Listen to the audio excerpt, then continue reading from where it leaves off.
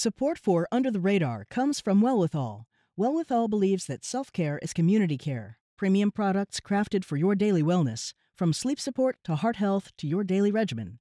20% of Wellwithal's profits are committed to leading the fight for health equity. They won't stop until it is truly well with all. Under the Radar means hearing about things you didn't know you needed to know until you hear them. It's a serious look.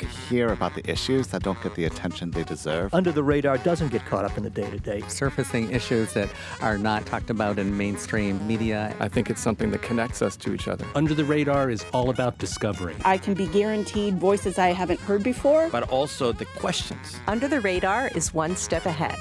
I'm Callie Crossley. This week on Under the Radar with Callie Crossley, the first presidential debate is over, but not the determined battle to win the Latino vote.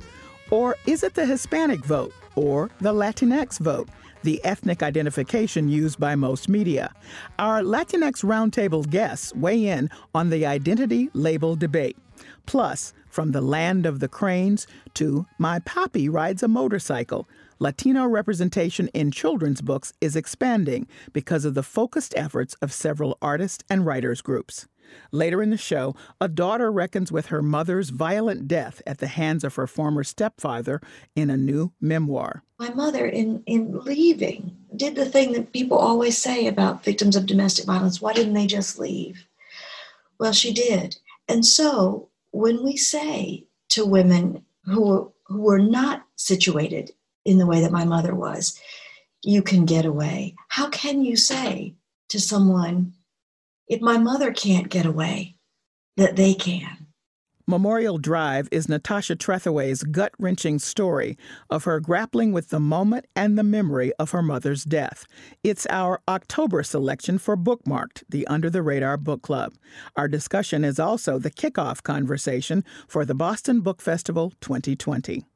But first, joining me remotely to discuss the latest Latinx news, Julio Ricardo Varela, digital editor for the Futuro Media Group, co-host of the In the Thick podcast, and founder of Latino Rebels. Welcome back, Julio. Hey, Callie. And also with me, Adriana Maestas, a Southern California-based freelance writer covering Latino politics. Hello, Adriana. Hi, Callie. Well, I'm glad to have both of you. Before the presidential debate happened, the latest Univision news poll of Latino registered voters came out. Now, I mentioned the debate and this poll together because as people went into the debate, it looks pretty much like people are decided, that folks are really not wavering about where they stand. In the poll of Latino registered voters, these are just registered voters, Biden-Harris were 66% and Trump-Pence were 24%. So whether or not somebody got moved as a result of what happened on the Tuesday debate is something to discuss, perhaps. But lots of other polls seem to indicate that people are kind of fixed in where they are. I first wanted to get your response to the results of the poll and weigh in on and whether or not you thought this had any meaning for the constituency that we're talking about here. Julio? Yeah, I mean, the big takeaway from all the polling that's happening is that I don't think Biden-Harris has as large of a spread over Trump-Pence as, say, Hillary Clinton and Tim Kaine had in 2016. And it has a lot to do with the fact that the Trump campaign knows the voters that it needs to get in the Latino community, and they've been working at it really hard. So that Latino voter is more affluent. I think you're looking at South Florida. It focuses more on the Cuban, Venezuelan vote. It's a little bit whiter. It's second, third generation. The Trump campaign knows they know who they have to get. And so if you look at some of their ads in Spanish, or they're very clear on the fact that Biden-Harris represents the left. And they're using sort of this imagery that comes out of Latin American politics that really resonates with the right of the Latino community in the United States. Okay. Adriana, what do you say? And I'm also noting another piece looking at more closely at who are President Trump's supporters, and they are the folks as described by Julio. And I'm wondering if you thought the president's deliberate use of the word socialism many times in the debate was resonating with that group. Yeah, I think it is, because he's like Julio says, the Republicans know that they won't get a majority of, what we call the Latino vote, but they do know where they can go to harvest likely supporters. And it tends to be in a certain segment of the Cuban exile community, some of the Venezuelans. So, so what he's doing makes sense. And I also think too, I just want to note that, Trump goes to Florida a lot. So I think he kind of... Well, that's true. He lives there. Yeah, he lives there. You're right. Yeah, he lives there. Yeah. So I think that people on his team, he has some people on his team from Florida who kind of know where to go, where to mine for those votes. And I think they're being very strategic about it. And they also are they're very careful in how they approach that, because they know, it kind of doesn't make sense to go, using that kind of rhetoric, the anti-socialism and stuff. That's not going to work with Mexican American and Central American voters out West. The people out here would probably be like, we don't care about that. That doesn't, tell us what you're going to do to help us get out of the situation we're in now. We're not going to have a debate about socialism or communism. Whereas I think people in Florida, if you've experienced a Castro or an authoritarian regime, I think a lot of them feel that nothing, even what Trump is doing is not as bad as what they've experienced. So I think there's an element of that. Well, that's a very important point, actually, that I don't think a lot of people are thinking about, pollsters and others who are making sweeping kind of statements about it. I will just note this other piece from Latino Rebels, Julio, about President Trump's past words about Cuban Americans, which is interesting. So that seems to have not stuck. So just so people understand, back when he was talking about Mexico sending rapists, he also made statements that Fidel Castro had sent over people who were hardcore criminals. Those would be Cubans.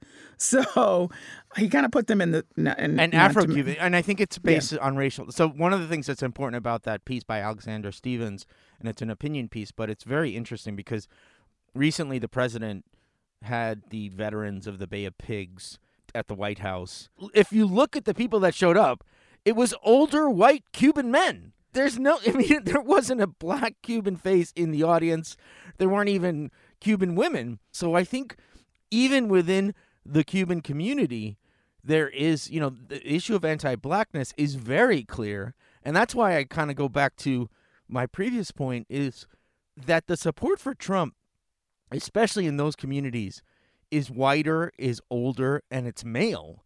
And it's changing because the sons and daughters of those generations are kind of seeing it as sort of, the Cuban exile narrative seems to be a little bit old.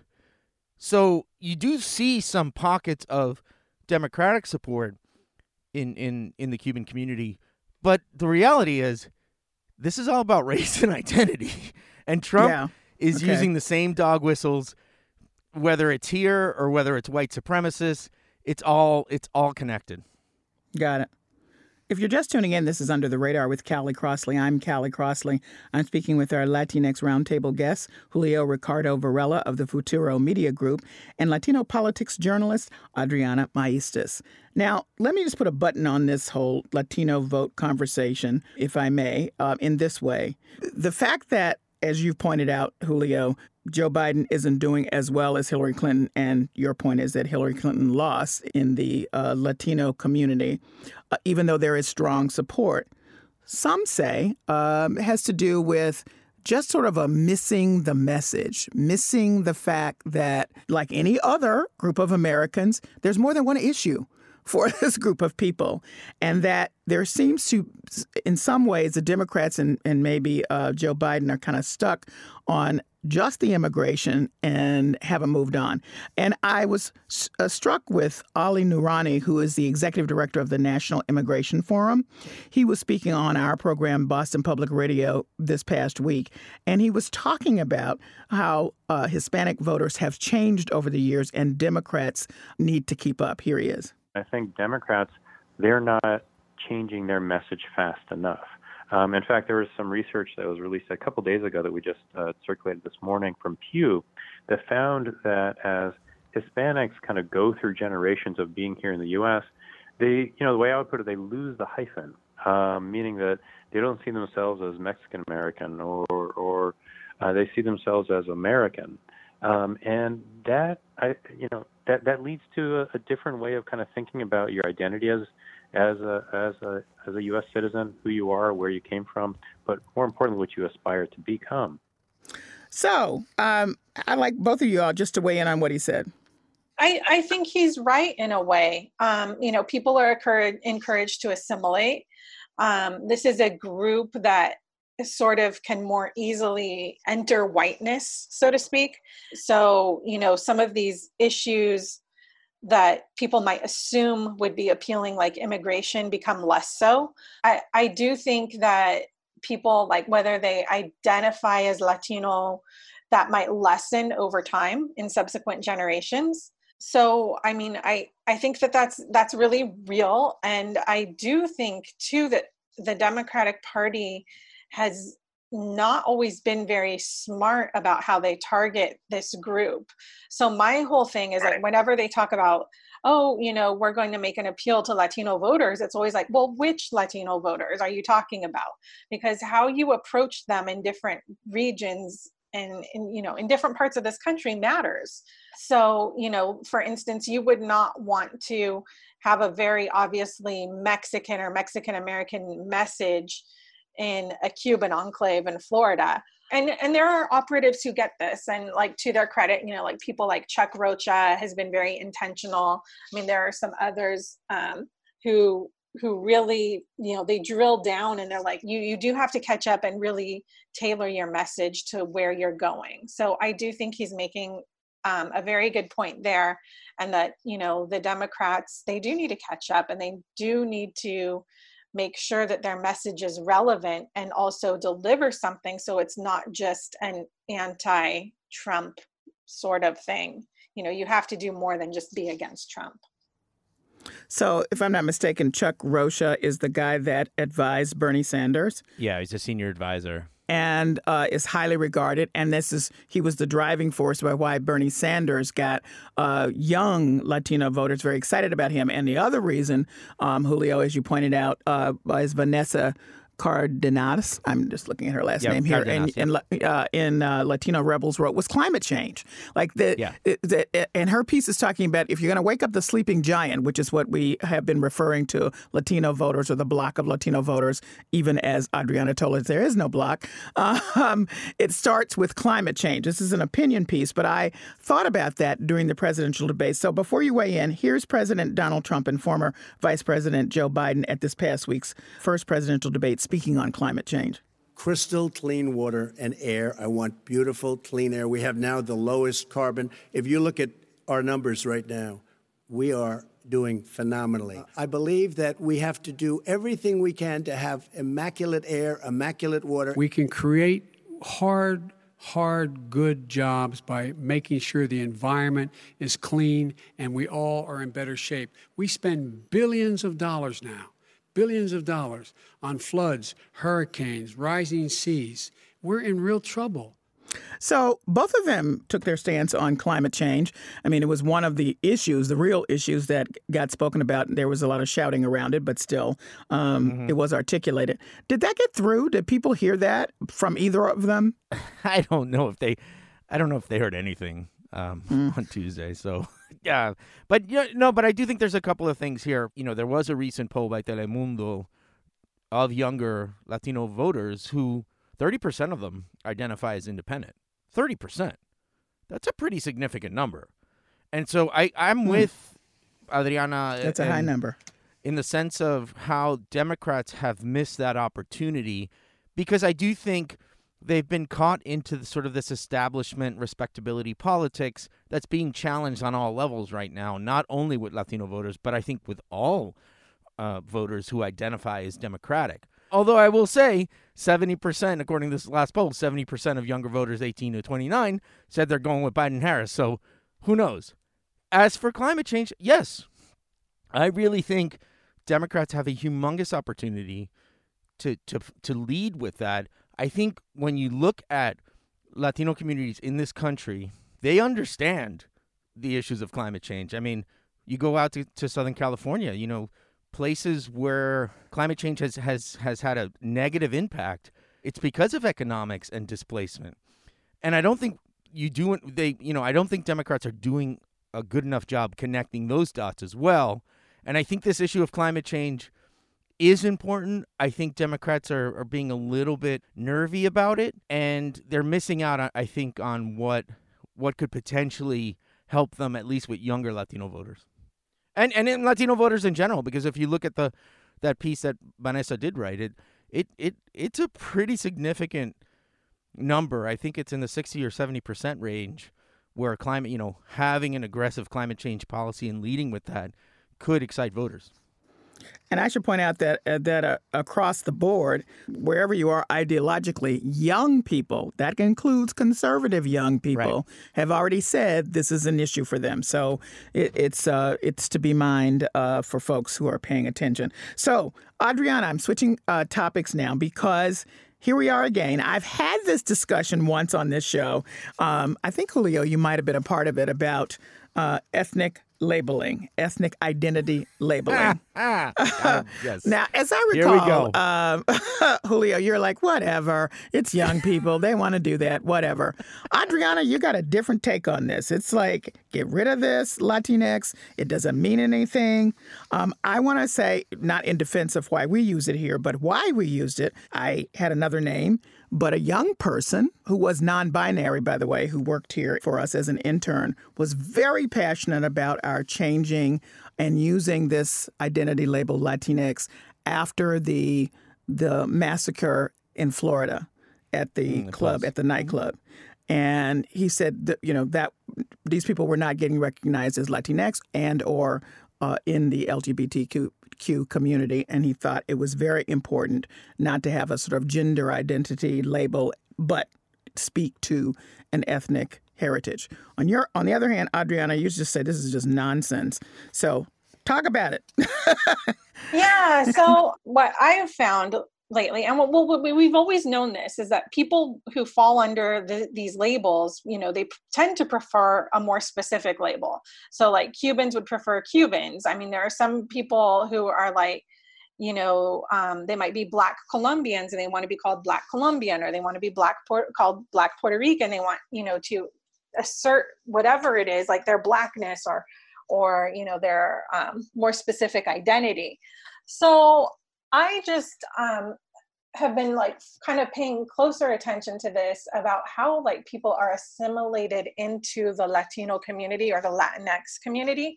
Now, whether somebody wants to throw an X on the end of something, for me personally, I don't care. That's not really the issue.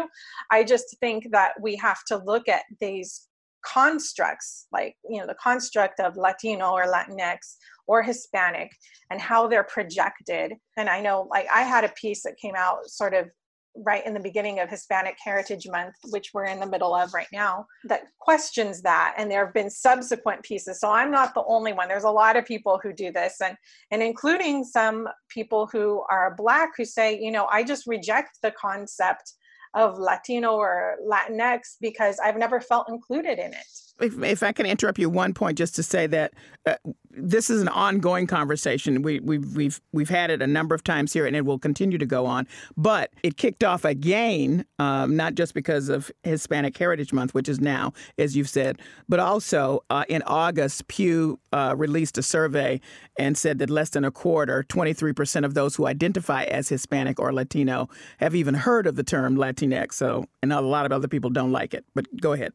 Yeah, no, and I think that kind of, that the X at the end of things, it did come about organically from those communities. I mean, I've been told that in Latin America, people had been using the X for like maybe about 20 years within certain groups. And it's just that here right now it's starting to gain traction. And there's a lot of people who criticize it because they think the pronunciation is clunky. But for me personally, I kind of, whether somebody wants to throw an X on the end of Latinx or Chicanx or Mexicanx or whatever, it kind of doesn't really mean so much to me. I mean, I get it. And I think in a way, maybe putting that X is just, it's a signal that, the language is fluid and these things can change. Now, Adriana, does it make you mad that most media now has moved toward that and that it's typically something that's used by a lot of media? No, not really. I think what the thing that I am a little frustrated about with the media is just that sometimes they don't drill down, or that they're not so careful in who they are projecting the label onto. So I think, and I get why they do it, for expediency, right? Like you think, well, if I'm going to use this label that will capture more people so that I don't exclude somebody. But I also think we just have to be careful because, there are indigenous communities that sometimes are labeled Latinx or Latino, and they have members who don't want to be called that. That's my guest, Adriana Maestas. She is a journalist covering Latino politics in California. Okay, Julio, where are you on Latinx now? Oh, please. I mean, the thing is, I'm mixed, right? Because we've had this debate. One of the things that I would like to kind of remind people is that our community is still trying to figure itself out and will continue to figure itself out and will be challenged from all sides. And I'm actually kind of glad that this debate is happening because it elevates our community. So I'm all for people talking about it. But what I do think is kind of silly is sort of how older generations in our community just are completely just being so dismissive about it. And it kind of goes back to the point about how the younger Latino community is pushing the envelope and challenging all these conventions. And it's what Adriana's saying. And people are saying, I reject the label, which I think is completely fine. So it's to me right now, it's an entry point. I'm past the whole, why are we having this conversation again? When it starts getting used for political purposes, there are, to go back to the Trump campaign, there's plenty of people in right-wing media that mock it, that use it as here are the progressives making, trying to, the PC culture, and, they're using this and they have no connection to the community. I think it's a big disservice when people don't understand the origins of Latinx, or let me toss another one, Latine. Like people are starting to end it with an E. Latine is more neutral. So you're starting to see that. And I know people think that that's, why are you doing it? Why is everyone so obsessed about identity?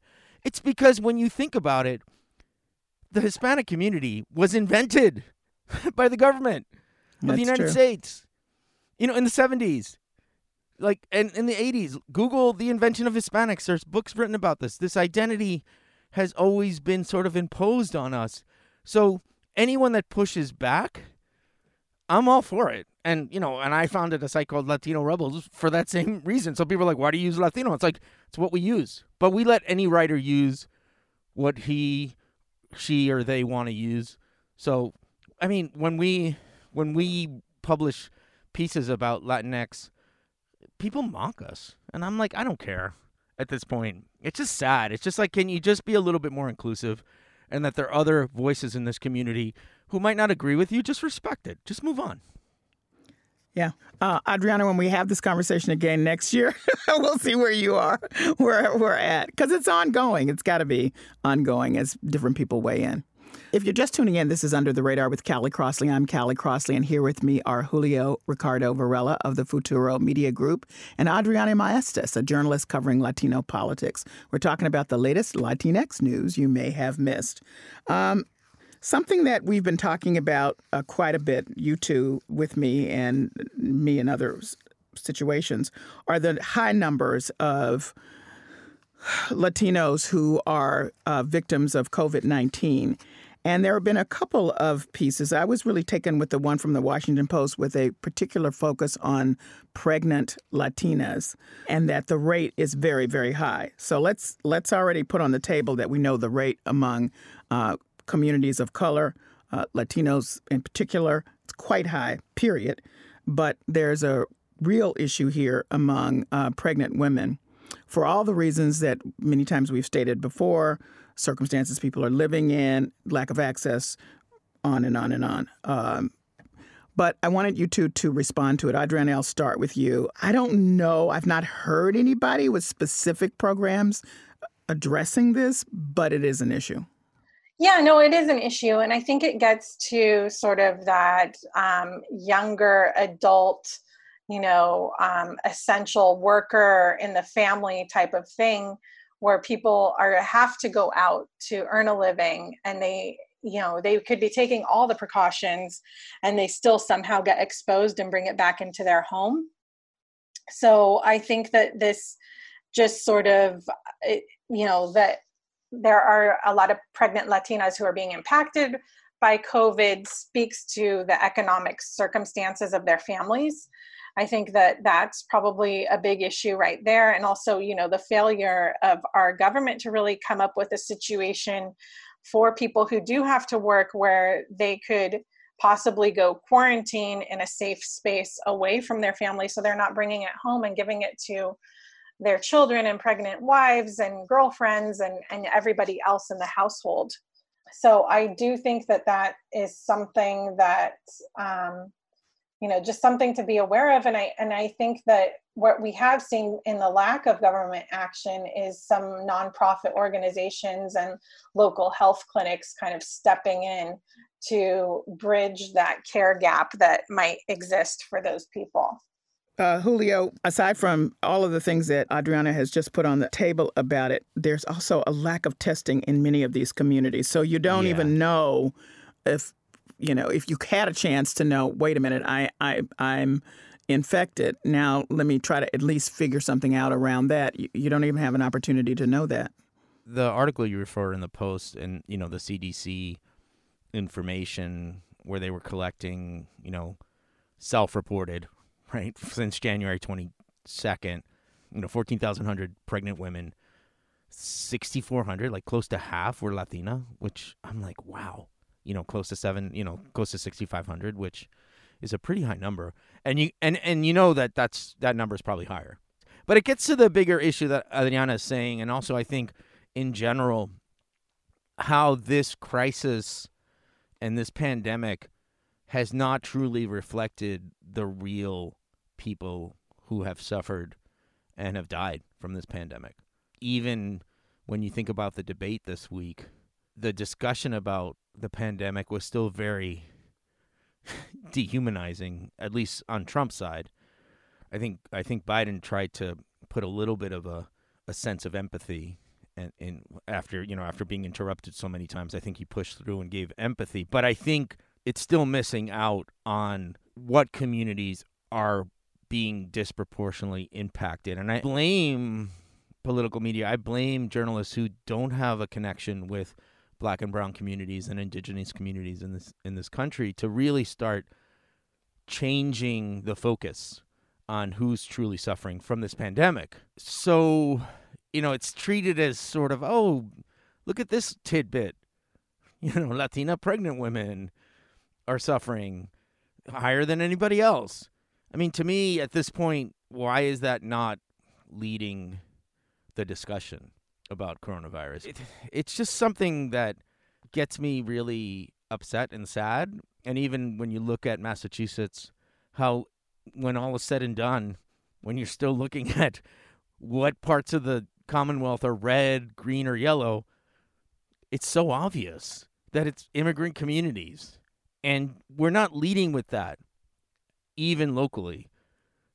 And I think it has to do with representation and a lack of understanding of these communities in the first place.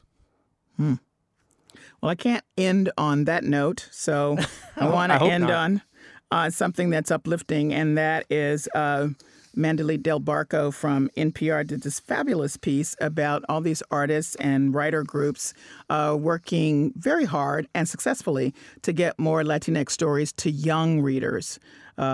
These kinds of stories and images that have a cultural context are so important for young kids, as we've seen over and over, and many, many studies support it. So just wanted to get your response to that. Adriana, had you heard about any of these? The Latinx Pitch for Kid Lit, for example, Las Musas for another one. There's just a number of them working together. Had you heard about any of? Yeah, I have. And I mean, the one that I've heard about most, and probably just because I know some of the people involved with it, is the Dignidad Literaria. So what they're trying to do is hold the big publishers accountable and try to bring more representation there. So I'm fully supportive of it. I think it's very important that we do this. I think children do need to see themselves reflected in literature and in art. I'm glad it's happening. Better late than never. So that's kind of where I'm at with it. And I'm excited to see. I hope that if we have this conversation a year or two from now, that, there are some hopefully award-winning new authors that we can point to who've created some of these stories, just so that, so that there's more variety and that we have more representation in children's literature. Exactly. Julio? Shouldn't be a struggle in 2020. It shouldn't be a fight anymore.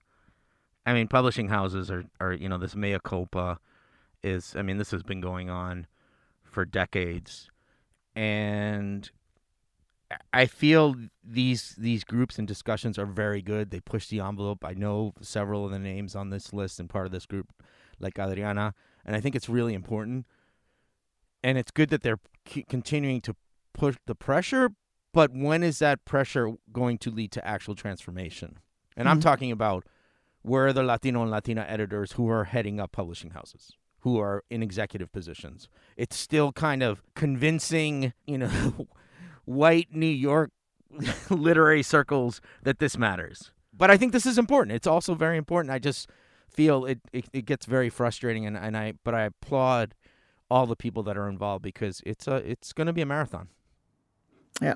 All right. Well, some good news, even if tempered. I thank the both of you for joining me today. Thank you. Thank you, Callie. Julio Ricardo Varela is digital editor for the Futuro Media Group, co-host of the In the Thick podcast, and founder of Latino Rebels. And Adriana Maestas is a Southern California-based freelance writer covering Latino politics. Coming up, Natasha Trethewey's mother was murdered by her former stepfather, a tragedy that upended her world at the age of 19. For years, she had no words to express the depth of her loss and grief until she decided to write the story that had long haunted her. Memorial Drive, her memoir, is our October selection for Bookmarked, the Under the Radar Book Club, and the kickoff conversation for this year's virtual Boston Book Festival. That's next. This is Under the Radar with Callie Crossley. I'm Callie Crossley.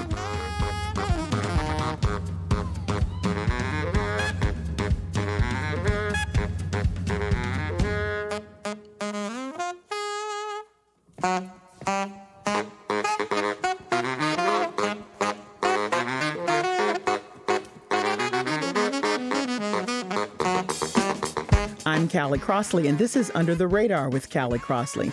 And now for the part of the show we call Lanya. That's Creole for something extra.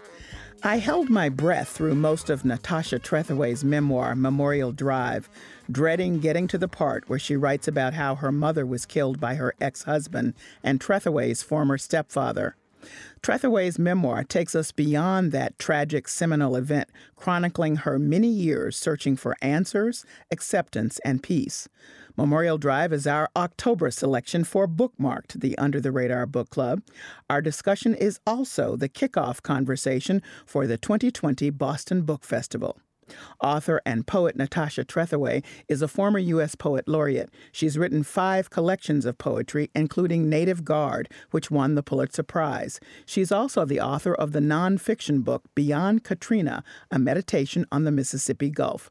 She is the Board of Trustees Professor of English at Northwestern University. And Natasha Trethewey joins me now from Evanston, Illinois. Welcome, Natasha. Hello. Thank you for having me. Oh, I'm delighted to have you. Your book is wonderful. There are many who have written glowing reviews, and I will underscore that. It's so touching and poignant. I want to start here. The book is entitled Memorial Drive, as we've said, but just below the title are the words, A Daughter's Memoir. And I was taken with that characterization of the story of your life framed in the context of your relationship with your mother. Mm-hmm. Do you see your life in that context? Yeah, absolutely. You know, there's an epigraph in the beginning of the book from Shakespeare's sonnet number 3 that reads, "Thou art thy mother's glass, and she in thee calls back the lovely April of her prime." I think it captures for me what I've come to realize, that in trying to both examine my life and to reimagine for the purpose of this book hers, that it is indeed that mirror quality that makes it plain to me that I am who I am because of her, because of the reflection of her in my own face, in my way of going about the world, in my voice.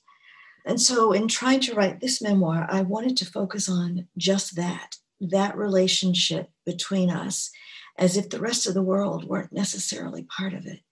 But those wonderful early years of mother and daughter and the impact that would have over the rest of my life. Now, your mother, as we've said, was shot by her ex-husband, your former stepfather, who had threatened to do it if she didn't come back to him. So, first of all, it's hard for us to think about losing your mother, period, but losing your mother in the way that you did, murdered by your ex-stepfather, is just horrific. But you were 19 years old when it happened, and perhaps less equipped to deal with this kind of trauma in a way that you might if you were older. You've acknowledged through the book how much you've tried to push those memories away, but you carried the trauma, and it often manifested themselves in dreams. One of the dreams that you describe is right at the beginning of the book, and I'd love you to read that excerpt. Oh, yes, of course, I'd be happy to. 3 weeks after my mother is dead, I dream of her. We walk a rutted path, an oval track around which we are making our slow revolution. Side by side, so close our shoulders nearly touch, neither of us speaking, both of us in our traces. Though I know she is dead, I have a sense of contentment, as if she's only gone someplace else to which I've journeyed to meet her. The world around us is dim, a backdrop of shadows out of which now a man comes. Even in the dream, I know what he has done, and yet I smile, lifting my hand and speaking a greeting as he passes. It's then that my mother turns to me, then that I see it, a hole the size of a quarter in the center of her forehead. From it comes a light so bright, so piercing, that I suffer the kind of momentary blindness brought on by staring at the sun, her face nothing but light ringed in darkness when she speaks. Do you know what it means to have a wound that never heals? I know I am not meant to answer, and so we walk on as before, rounding the path until we meet him again. This time, he's come to finish what he started. Holding a gun, he is aiming at her head. This time, I think I can save her. Is it enough to throw myself in the bullet's path, shout no? I wake to that single word, my own voice wrenching me from sleep. But it's my mother's voice that remains, her last question to me. Do you know what it means to have a wound that never heals? A refrain. That's my guest, Natasha Trethewey, reading from her memoir, Memorial Drive. Natasha, when I look back over some of your poetry, I think I see bits and pieces of this story, references to memories. Were you conscious over these years of these attempts to write this story, but so that those bits and pieces were really your first attempts in some way? You know, as I said, I was avoiding so much of those years that we lived with Joel, her ex-husband, and I was trying to find a way to separate out what I could keep, what I had held on to, while at the same time getting rid of the rest. And so I think that those little pieces were less about trying to tell this story that I now tell than they were trying to hold on to her, whom I had lost so much of in the process of forgetting. It took you quite a long time to get to the point where you ever wanted to pull it all together and write it. Listen, everybody could understand that. I'm not sure some people could ever have written it. So what was the triggering point for you that you said, all right, now I'm going to write this story. I'm going to face all of these memories and I'm going to write the story? Well, it has a lot to do with my own recognition as a poet in the aftermath of winning the Pulitzer, also being appointed poet laureate. I was often written about in magazines, newspapers. And at that point, my backstory became part of the story that was told about me. And in that backstory, my mother was often presented as an afterthought or a footnote, presented as if she were merely a victim. It was easy for people to draw a straight through line from my father, who was a poet, to me being a poet, as if that is what made me need to write and become the writer that I am. And I needed to show that indeed that is not the case, though my father encouraged me, always telling me I would have something important to say. I'm a writer because I've tried to contend with this overwhelming grief. I'm a writer because my mother gave me the tools to reintegrate the self, which might have been fragmented by trauma all those years. And I wanted to write about her because I said, if people are going to tell the story and include her in it, then I need to be the one to actually tell the full story of who she was. If you're just tuning in, this is Under the Radar with Callie Crossley. I'm Callie Crossley. I'm speaking with Natasha Trethewey, the author of her new memoir, Memorial Drive. So for a long time before you were sat down to decide to write the story for the reasons you've just expressed, you were really, you went inside. You kept silence, and it came across to me as that was your survival technique in this book. So you really couldn't share your mother's voice because you weren't even sharing your own voice for a long time around this story. And yet, you're prolific in your poetry writing about many other things. But I wonder if you talk about that silence and what you called a willed forgetting.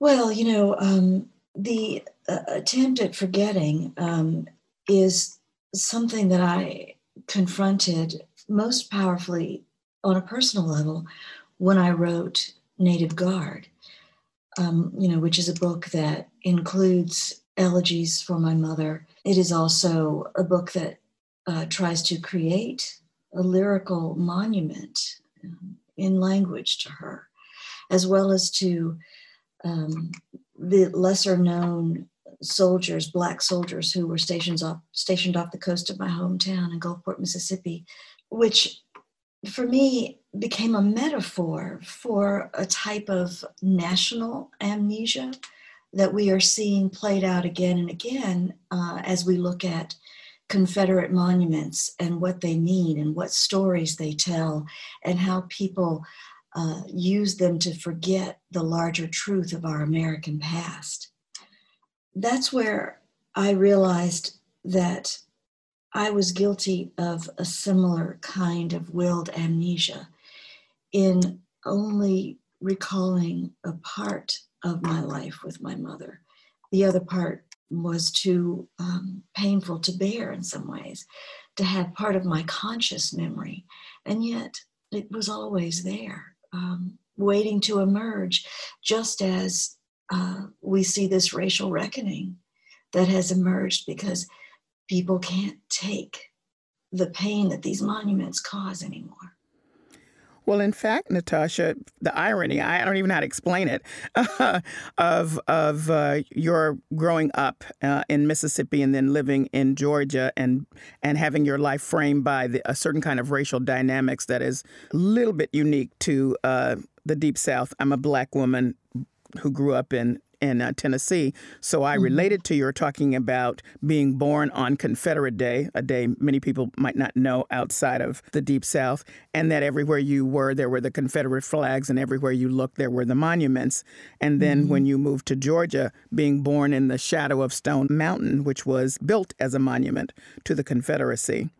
So talk about why it's important that people understand this piece of your life to sort of frame all of your memoir. Oh, sure. Living in the shadow of monuments to the lost cause and to white supremacy, monuments that were erected to remind Black people of their place as second-class citizens in the United States, people who wanted to destroy the Union and to preserve slavery were everywhere looming around me growing up. And it creates for me, and I think a lot of African Americans, a sense of psychological exile. You are in your own homeland, a homeland that your ancestors built, and you are being told again and again that it's not really yours. And monuments are always contests over memory and over who owns history. It took me a long time, as a native of Mississippi, to see that this issue of psychological exile wasn't simply rooted in my native state, but also in the place to which I moved with my mother. We lived, before she died, at the base of Stone Mountain, which holds the nation's largest monument to the Confederacy and the lost cause and white supremacy. And it's so large that just the metaphor of it, the image of it, if you could imagine her dying there at the foot of that mountain, at the base of that mountain, and that Confederate monument looming over her, it tells you everything about what we remember and hold as important and what we forget, what is rendered small and insignificant. And I wanted to reverse that my mother's life is not the small, insignificant life, and her life as representative of Black women and Black people is not small. What is small is the act of trying to continue to oppress a group of people with symbols that we inscribe all over our landscape in this country. So much of this book is rooted in your Southern upbringing and has to do with your mixed race parentage as well. Your mother, Gwendolyn Ann Turnbow, was Black. Your father, Eric Trethewey, was white. And that has a certain kind of resonance in the setting you've just described.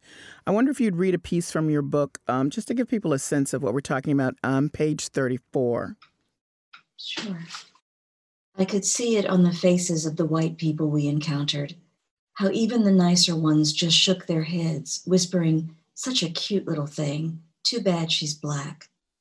How others stared at us, sucking their teeth. Sometimes this hostility turned to outright intimidation. Someone following us out of Woolworths to the car, my mother gripping my father's arm to prevent him turning around and engaging the man behind us. Someone else driving slowly by the house, glaring at us as we sat on the front porch. A group of 3 or 4 men accosting my father on his way home from work on the docks, asking, "What's wrong with you? Why you living among the niggas?" tough stuff. That's my guest, Natasha Trethewey. She's the author of a new memoir called Memorial Drive. Your story is also on a bigger scale, domestic violence story as well. So you include in the book, which I thought was just gut-wrenching, the transcripts of phone calls that your mother was recording in order to offer evidence to the detectives that, she indeed fear for her life and fear that her children might be killed as well. And these are something, Natasha, but it also, I think, opened a window to let people understand that this goes on a lot. Tell us about just reading those transcripts for the first time, and then also how you came to have them, which was really quite an amazing story as well. Sure. It was one of the hardest things I had to do to read them, because it is all there. How plain the situation was, how clear, how hard she tried to be calm and rational, how resilient she was, how determined not to return to her former life with him, in spite of what it was going to mean, the real chance that she was going to die because she would not go back to him. And so, as hard as it was to read her doing that, it was also wonderful to see that she was everything I remembered her to be, and that there was the evidence of it, that I didn't have to try to tell you how amazing she was. I could just show you. You'd see it for yourself in those transcripts. And the way I came to have them was serendipitous. My husband and I had moved very close to the courthouse where the trial, his first trial and then his sentencing for this crime, were held. And one day we were walking from home to a restaurant we would go to frequently. And when we got to the restaurant, a man came up to us and said, "Did I just see you two walking from the hotel?" And because we weren't coming from the hotel, I said no, not thinking that we had to walk past the hotel from our house to get to the restaurant. So when I said no, he said, "Oh, well, I'm sorry to bother you." And he went and sat down. And a few minutes later, the bartender came over with a round of drinks, and he said that, Bob had sent them over and apologized again for bothering us. And I thought that was strange. My husband thought it was strange. So I decided to go over and introduce myself to the man and the woman that he was sitting with. When I did, I stood there sort of looking out at the courthouse, and he asked me what I did for a living, and I told him, and I asked him, and when he said that he was an assistant district attorney in another county, I just said, "Oh, I happen to know the former district attorney here." And he asked me how. And I said, "Oh, there was just this case." And that's when he asked me if Gwen Grimmett was my mother and if Joey was my brother. And I couldn't believe that he knew who they were. And as he said that, his eyes welled up with tears. And I looked at his wife, and she said, "There's not a day that goes by that he doesn't think about your mother." It turns out he had been the first police officer on the scene the morning that she was murdered. It seems as if it was destined to happen. And he told me that, after 20 years, they purged the records in the courthouse. And so it had been 20 years, and they were about to purge these. So he retrieved them for me so that I would have them. Now, some would say that this was quite spiritual. And I'm just going to note that you've said it took you 7 years to write this book, and 7 years in the Bible is a number of completion. I wonder if you've ever thought about that in those terms. I think about things like this all the time. And the year that I was finishing the book was 33 years since she died. 33 years since I was 19, which meant if I think of, the 33rd year, that year that's called the Jesus year, it was as if I had lived another lifetime and had another Jesus year. I thought about that so much when I was turning 33 because I have a poem about it. My father telling me it's your Jesus year. And since my name is Natasha and, it means Christmas child, I couldn't help thinking, I suppose foolishly that I was going to die in my 33rd year, as opposed to thinking about the figurative aspect, which was resurrection. Mm-hmm. And so there was a kind of resurrection for me then, and I suppose another one in these 33 years since she's been gone, a whole lifetime. What do you want people to take away from your beautifully written book and your story that's so heartfelt? Well, I want people to know a little bit more about who my mother was, the remarkable, resilient woman that she was, the woman who made me. I think it's also important to think about people who are victims of domestic violence right now. My mother's story is important because she is what is considered in the work of ending domestic violence a perfect victim, because she did everything right. She sought the right kind of counseling when the marriage was not working. And then she tried to get out when it was clear that it could not be salvaged. And so my mother, in leaving, did the thing that people always say about victims of domestic violence. Why didn't they just leave? Well, she did. And she sought the right help with the courts, with a domestic violence shelter. She was educated. She had resources. She was not dependent on her abuser for anything. And so when we say to women who were not situated in the way that my mother was, you can get away. How can you say to someone, if my mother can't get away, that they can? It makes it very hard for a woman to extricate herself from a difficult situation. I think my mother's story is emblematic of that and means we should pay a lot more attention. Well, Natasha Trethewey, thank you so much for sharing your poignant story with us. It's beautifully written, as, of course, we would expect from a former U.S. Poet Laureate and a Pulitzer Prize-winning poet. It really resonates, and I know how hard this must be to tell this story over and over again, and I appreciate your sharing. Thank you so much. Thank you. Natasha Trethewey is a Pulitzer Prize-winning poet and a former U.S. Poet Laureate. Her memoir, Memorial Drive, is her latest book. It's our October selection for Bookmarked, the Under the Radar Book Club, available in bookstores and online now. This kickoff conversation for the Boston Book Festival can also be found on the BBF website. That's it for this week's edition of Under the Radar with Callie Crossley. We're on the web at gbh.org, news, Under the Radar with Callie Crossley, and available for download wherever you get your podcasts. Under the Radar with Callie Crossley is a production of GBH, produced by Hannah Jubilee and engineered by Dave Goodman. Kate Dario is our intern. Our theme music is Fish and Chips by We Are Two Saxies, Grace Kelly and Leo P. See you here at 6 p.m. next Sunday.